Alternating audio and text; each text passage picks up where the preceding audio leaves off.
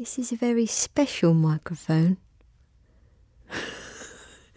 It records sounds up to 11.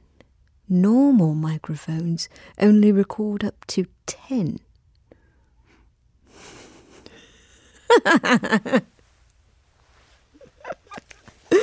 Okay, here we go. Hello, everyone. It's your host, Stacia. You're about to hear my third chat with the notorious RBP. That's right. Rachel Barton Pine has come back to the program, this time to talk about Paganini, who was basically, from what I understand, a classical music proto-goth. You're going to learn everything you never knew you needed to know, or maybe you did know that you needed to know, about Caprices. I hope you like our conversation. If you do, wander on over to iTunes, rate us and write us a review. You can do it in iambic pentameter. You can do it in haiku. You can write in short form prose if you like. Just make sure that you do it. Thanks a lot and enjoy this program.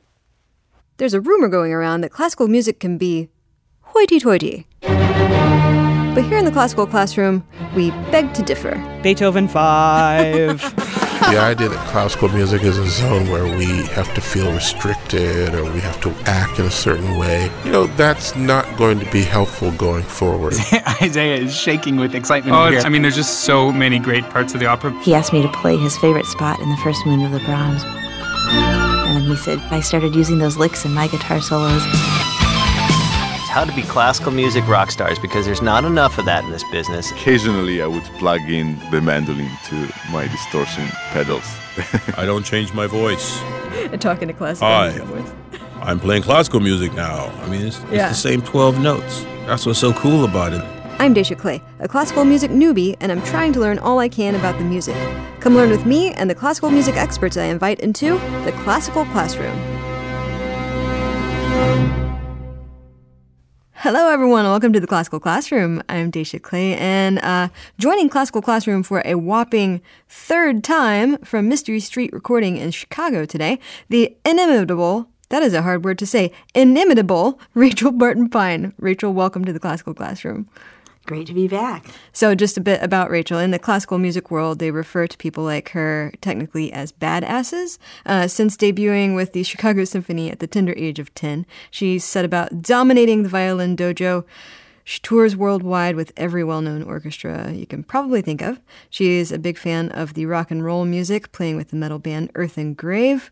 She's just added to her catalog of recordings with a new album called Bel Canto Paganini, 24 Caprices and other works for solo violin. So, Rachel, I think to start off, you've got to tell me a little bit about Paganini, just the basics, like who was he, where did he come from, all that good stuff. Yeah, so Paganini lived 200 years ago. He's rightfully considered to be the world's first rock star because he, had long hair, dressed all in black, had lots of groupies. He took virtuosity to a level that had never been achieved before. Definitely standing on the shoulders of some of his predecessors like Pietro Locatelli, but doing pyrotechnical tricks at the instrument that nobody before had ever attempted or even thought possible. And the funny thing is, when people saw him doing all of this seemingly impossible stuff, they said he must have sold his soul to be able to play like that. And I don't know why people are so superstitious. They would think that good things must come from below instead of above. But in any case, it definitely fit with his whole bad boy persona. He actually had a disease called Marfan syndrome, the same disease that Abraham Lincoln had, which is why both men have that gaunt look to their face. Not a disease you would want because it impacts your internal organs negatively, but it makes your joints and ligaments looser. And so Paganini, in a sense, had deformed hands, which allowed him to contort and reach things that people with mere healthy hands would have a harder time doing. But it wasn't just his disease that caused him to do all of this amazing stuff on the instrument. He had to have had a genius imagination to have thought of those things in the first place. So we think of him, remembering him for his incredible flying fingers and his flashy virtuosity, but that wasn't the totality of who he was as an artist. In fact, he came from the same time and place as some of the great opera composers like Rossini, Verdi, Donizetti, Bellini, and he was really transferring that vocal style to the violin. Mm-hmm. Rossini said if Paganini were to write opera, he would put the rest of us out of business. And so that's how highly those guys regarded Paganini as a composer of melody. Yeah. And so I think the lyrical side of his playing is as much the reason that women swooned at his concerts as the fact that he was knocking their socks off with his wild pyrotechnics. Yeah. Because, fast playing, shredding on the instrument, as you would say in the electric guitar world, mm-hmm. After a while, it becomes more of the same. But I think he really touched people's hearts. And it's very revealing that in his 24 Caprices, which is one of the touchstones of the violin repertoire, he actually dedicated the set of little miniature gems to, quote unquote, all the artists. So I think he was not only making a statement about the possibilities of what you could do physically on the violin, but also the fact that he was expanding the violin's range of tone colors and expressive possibilities. Wow. And, each one has a different character, a different personality, and he creates so many moods through these techniques that he developed. So I'm really interested in this guy already. I mean, so he's got long hair, he's wearing black, and he's playing amazing, like, obviously he probably would have been in a metal band today. and like, who was he hanging out with? Who was influencing him? Who else was making music around this time? That's a great question. I mean, sometimes we almost think of Paganini as existing outside of our normal delineations of periods of music, mm-hmm. Because, his virtuosity is sort of timeless. But in fact, he comes from what you would call the late classical, early romantic era. So, generation before, guys like Wieniawski, Vieuxtemps, some of the more, the artists that you would play their music with a richer sound, a more bombastic quality. Paganini had a lightness of touch. And in fact, for this recording, I actually used the same kind of bow that Paganini had, which is an early modern bow. It's lighter and springier than our fully modern sticks that we use these days. And so it has a clarity of sound, a little bit more of a thinness, but just absolutely makes everything ping. And, that's the same type of quality that we associate with Bel Canto singing, where it's very facile. Paganini was just about the time of Beethoven, even so quite early. Oh wow, I didn't realize that. But of course, he mostly performed his own music. He would go and play all these virtuoso variations on popular tunes, and he didn't perform the Caprices a whole lot because they were almost like too serious for his audiences. So he definitely did have pieces that were full of circus tricks and popular melodies that he himself hadn't written. His concertos are gorgeous. The slow movements are like arias for the violin, but they're a little more conventional harmonically, whereas the Caprices are definitely more wide-ranging. I'd love for you to define the term caprice. So, can you tell us what a caprice is? Yeah, so a caprice is akin to, the term etude, and but they're not mere study works. They're not just didactic exercises. Caprice also implies, like fantasia. So, you're supposed to just be very imaginative with what you create, because these are for one instrument alone. You can definitely play with the ebb and flow of it without having to worry about ensemble with anybody else. Mm-hmm. Of course, the onus is on you to make it interesting all by yourself. So you've got pros and cons there. But they're just really little creative gems and fantasies almost. So each one has its own structure. There's the rondo, number 9, the theme and variations of number 24. Some of them have, outer sections that are parallel with a contrasting middle section. Some of them go through different types of moods, and some of them are all in the same atmosphere all the way through. So he was definitely being very experimental. Probably number 24 is the quintessential caprice, that particular theme which is Paganini's own tune that he then writes a whole set of variations on. That tune has been used by other composers after Paganini who wrote their own variations for it, including the famous one that Rachmaninoff wrote for piano and orchestra.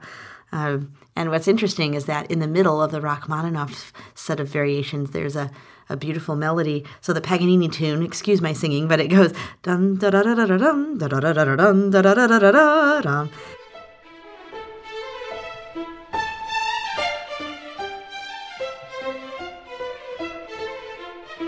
And the Rachmaninoff melody, ya da da da da, ya da da da.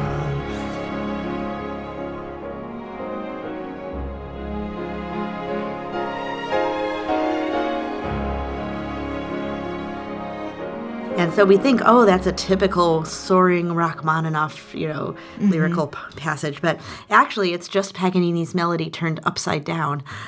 So it's still a variation. It's kind of pretty cool what Rachmaninoff did. Nice. And then people of other genres have written variations. There's a wonderful bluegrass violin version that Richard Green did called Pagan Annie.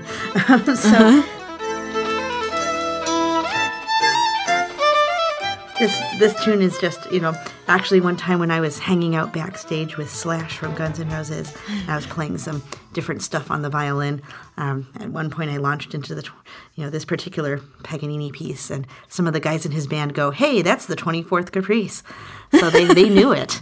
Nice. It's definitely popular in the rock world as well. Yeah. So this is a fun one because it has so many variations. Each variation does something different, so you get a whole diversity of effects just within this one Caprice. So it sounds like caprice is very close to it, like capricious. It's not necessarily a particular form.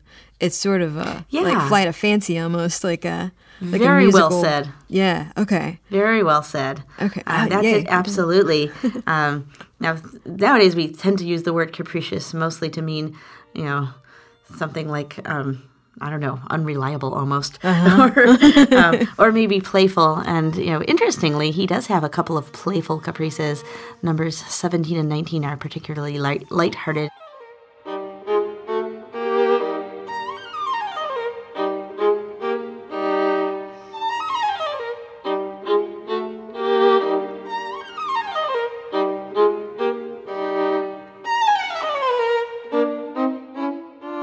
And number 13 is very mischievous, each of which have more fiery intersections in that contrast.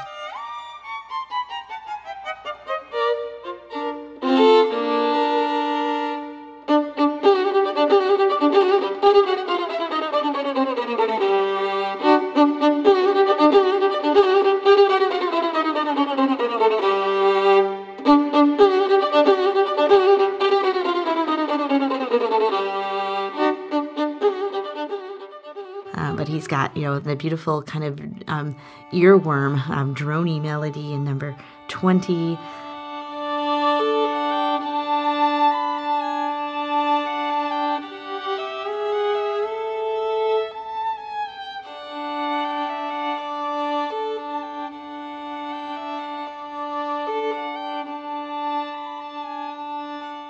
And, then very sort of intriguing, mysterious colors in number 2 and 6.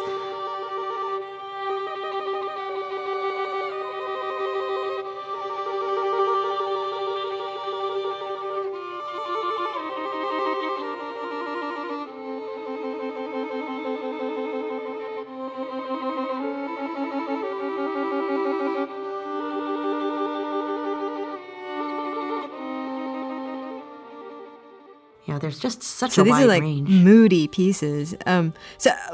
Okay, I'd like to hear if you have an example you can point out on the album of the sound that this different kind of bow makes. I would love to hear some of that. So yeah, I think you should go for number 24.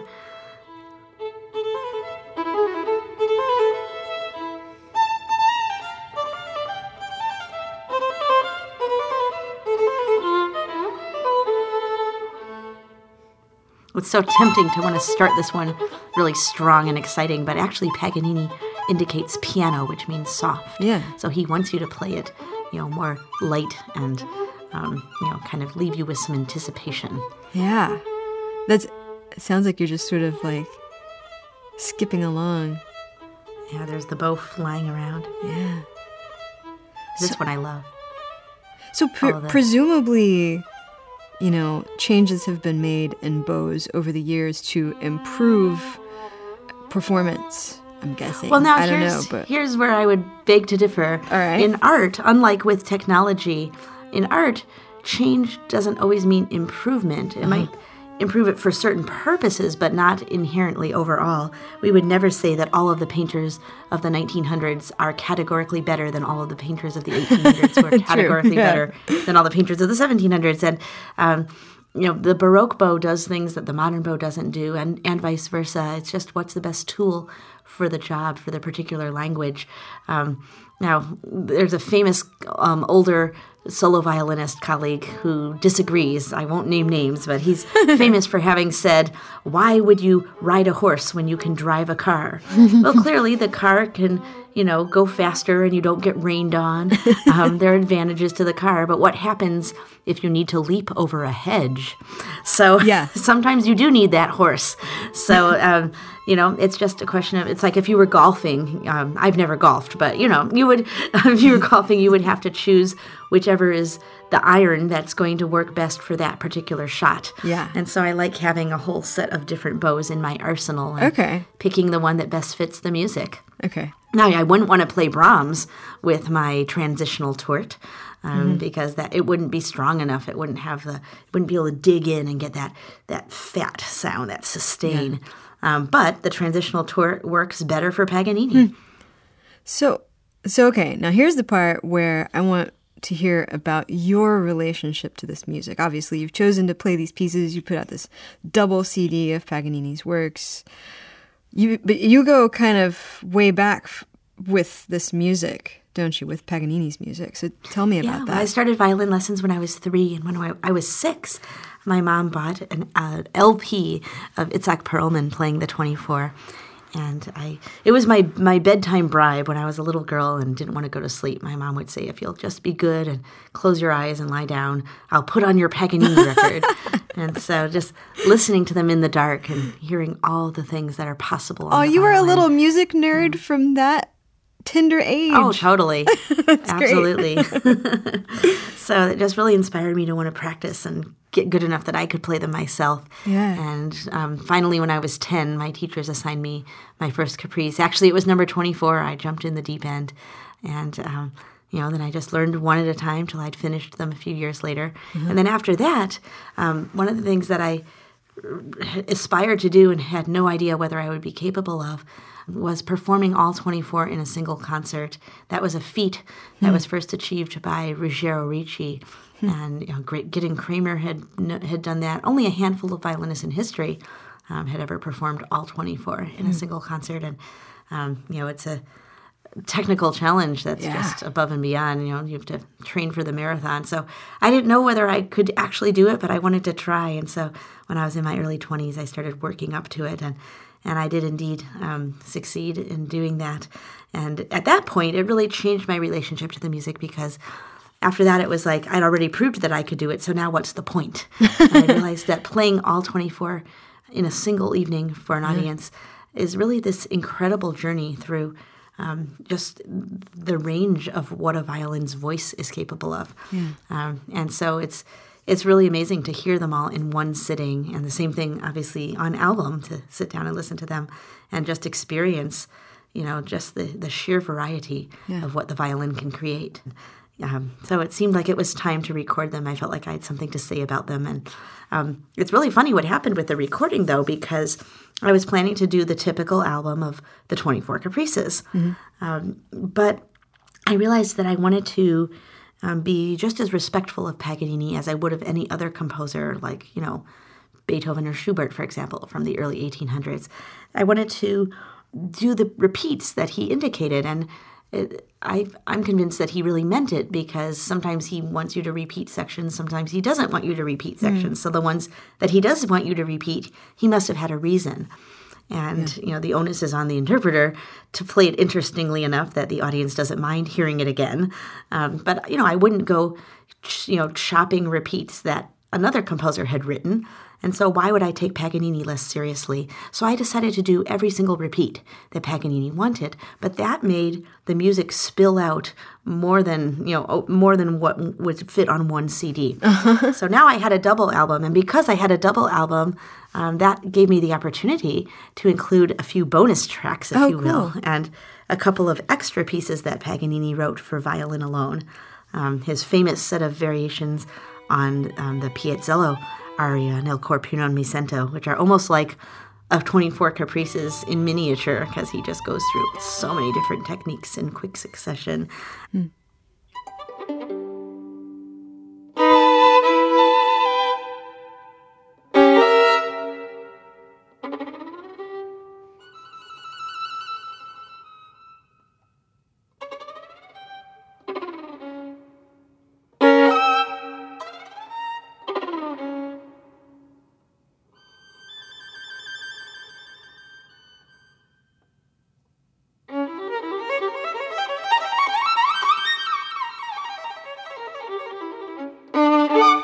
His duet for one, which is really a wild finger twister. He actually does something that he doesn't do in any of the Caprices. It's where the violin is imitating two instruments simultaneously. One is the violin with the bowed voice, and the other is a guitar with a plucked voice, but plucking with the fingering hand. So it's like patting your head and rubbing your stomach times 100.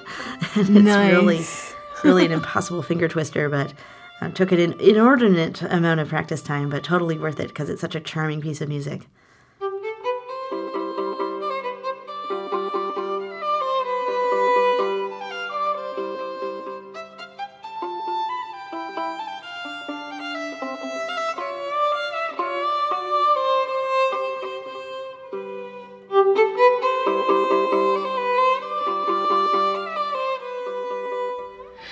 Something that we have not talked about yet is this term Bel Canto. This is a little bit of a departure from what we've been talking about, but that term that takes me back to one of our very first episodes of Classical Classroom, and the way that I learned it, Bel Canto has to do with opera, but these are obviously violin pieces. So A, what's up with that? And B, can you remind our listeners what that term means? Yeah, well, Bel Canto means beautiful singing. It was, a style that had virtuosity, but also gracefulness and a facile approach to the voice, which is not the Wagnerian, bombast and thickness, but it's a more light approach where if you think about, Mozart's Magic Flute, with the Queen of the Night aria, that's a good example, but not Italian, but that's one that people probably know what I'm talking about. But, the composers like Donizetti, Verdi, Rossini, Bellini, just look for any of that on YouTube and you'll get the idea.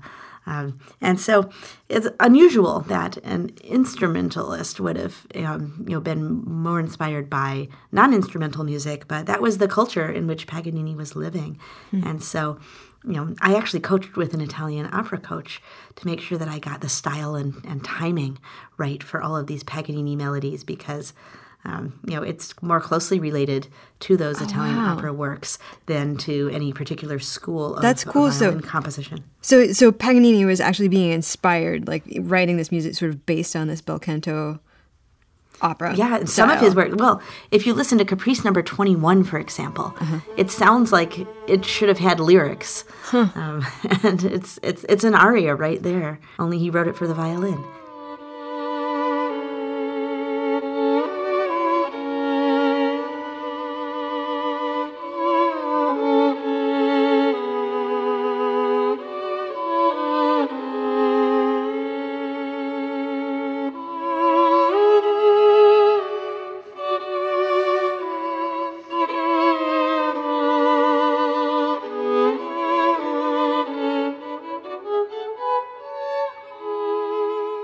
And then you in turn were consulting with somebody about the opera to inform your own performance. Like, how did that totally change the way that you were playing the pieces? Because I'm assuming that you did that for this particular album. Yeah, and I've also played for him when I was working on the concertos recently, and it's a lot of insights, and just kind of honed my interpretation that much more. Yeah. Did it I'm just curious because voice and I don't know. I guess voice and violin are about as close as two instruments can get. I guess violin is closest to the human voice. Yeah, the good thing about violin is, when I have a cold, it doesn't affect my tone. And then, when I'm playing, I don't have to stop and take a breath. I can sing endlessly. So we've got some advantages over singers, but we also have to try to make meaning of the music without the advantage of words. And so, we have to really tell a story and, be that much more explicit about what it is, what the emotions are that we're expressing.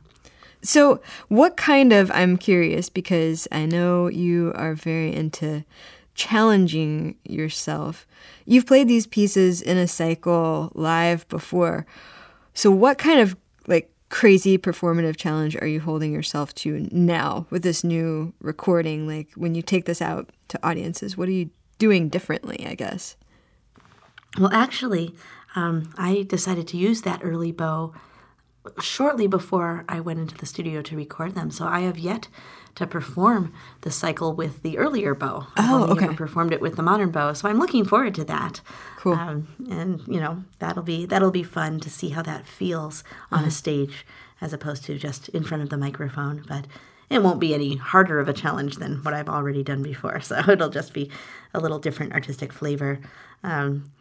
There's always more going on. I've got a number of newly written concertos that I'm playing next year, including a couple of premieres, and I'm going to be embarking upon the cycle of Corelli sonatas. Corelli is actually the teacher of the teacher of the teacher of the teacher, all the way back in a direct line of teachers to 1700, and I've always loved his sonatas and have never done all 12 of them, so I'm working on that right now, and never a dull moment. Well, if you bring any of this to Houston, Rachel, please stop by and say hello. It's been great talking to you. I am going to be in Houston. Wonderful. My trio is performing a program in honor of Handel for Houston Early Music next season. I think it's in the spring, but I'd have to look it up. But I'll be in town. Nice. So we'll definitely have to say hi in person finally. Right. And hopefully you can come to my concert. I'd love to. All right. Well, man, thanks very much for being back on the Classical Classroom today. You are always welcome back any old time. You're basically part of the family here after 3 times on the show. Well, thanks so much. Glad to know it's still going strong. All right, everybody, that does it for another killer episode of Classical Classroom. For more Classroom, go to houstonpublicmedia.org/classroom. Email me at dclay@houstonpublicmedia.org. Follow us on all of our social mediums. Subscribe to us, rate us, and review us on the iTunes. Thanks today to audio producer Todd Sheriff Harry S. Truman Hulslander for his virtuosic sitting and staring into space while I spoke. Thanks to Mark DeClaudio for his piercing donut eyes. Thanks to the notorious RBP for being here today. Thanks to me for saying words. But most of all, thanks to you for listening. We'll catch you next time.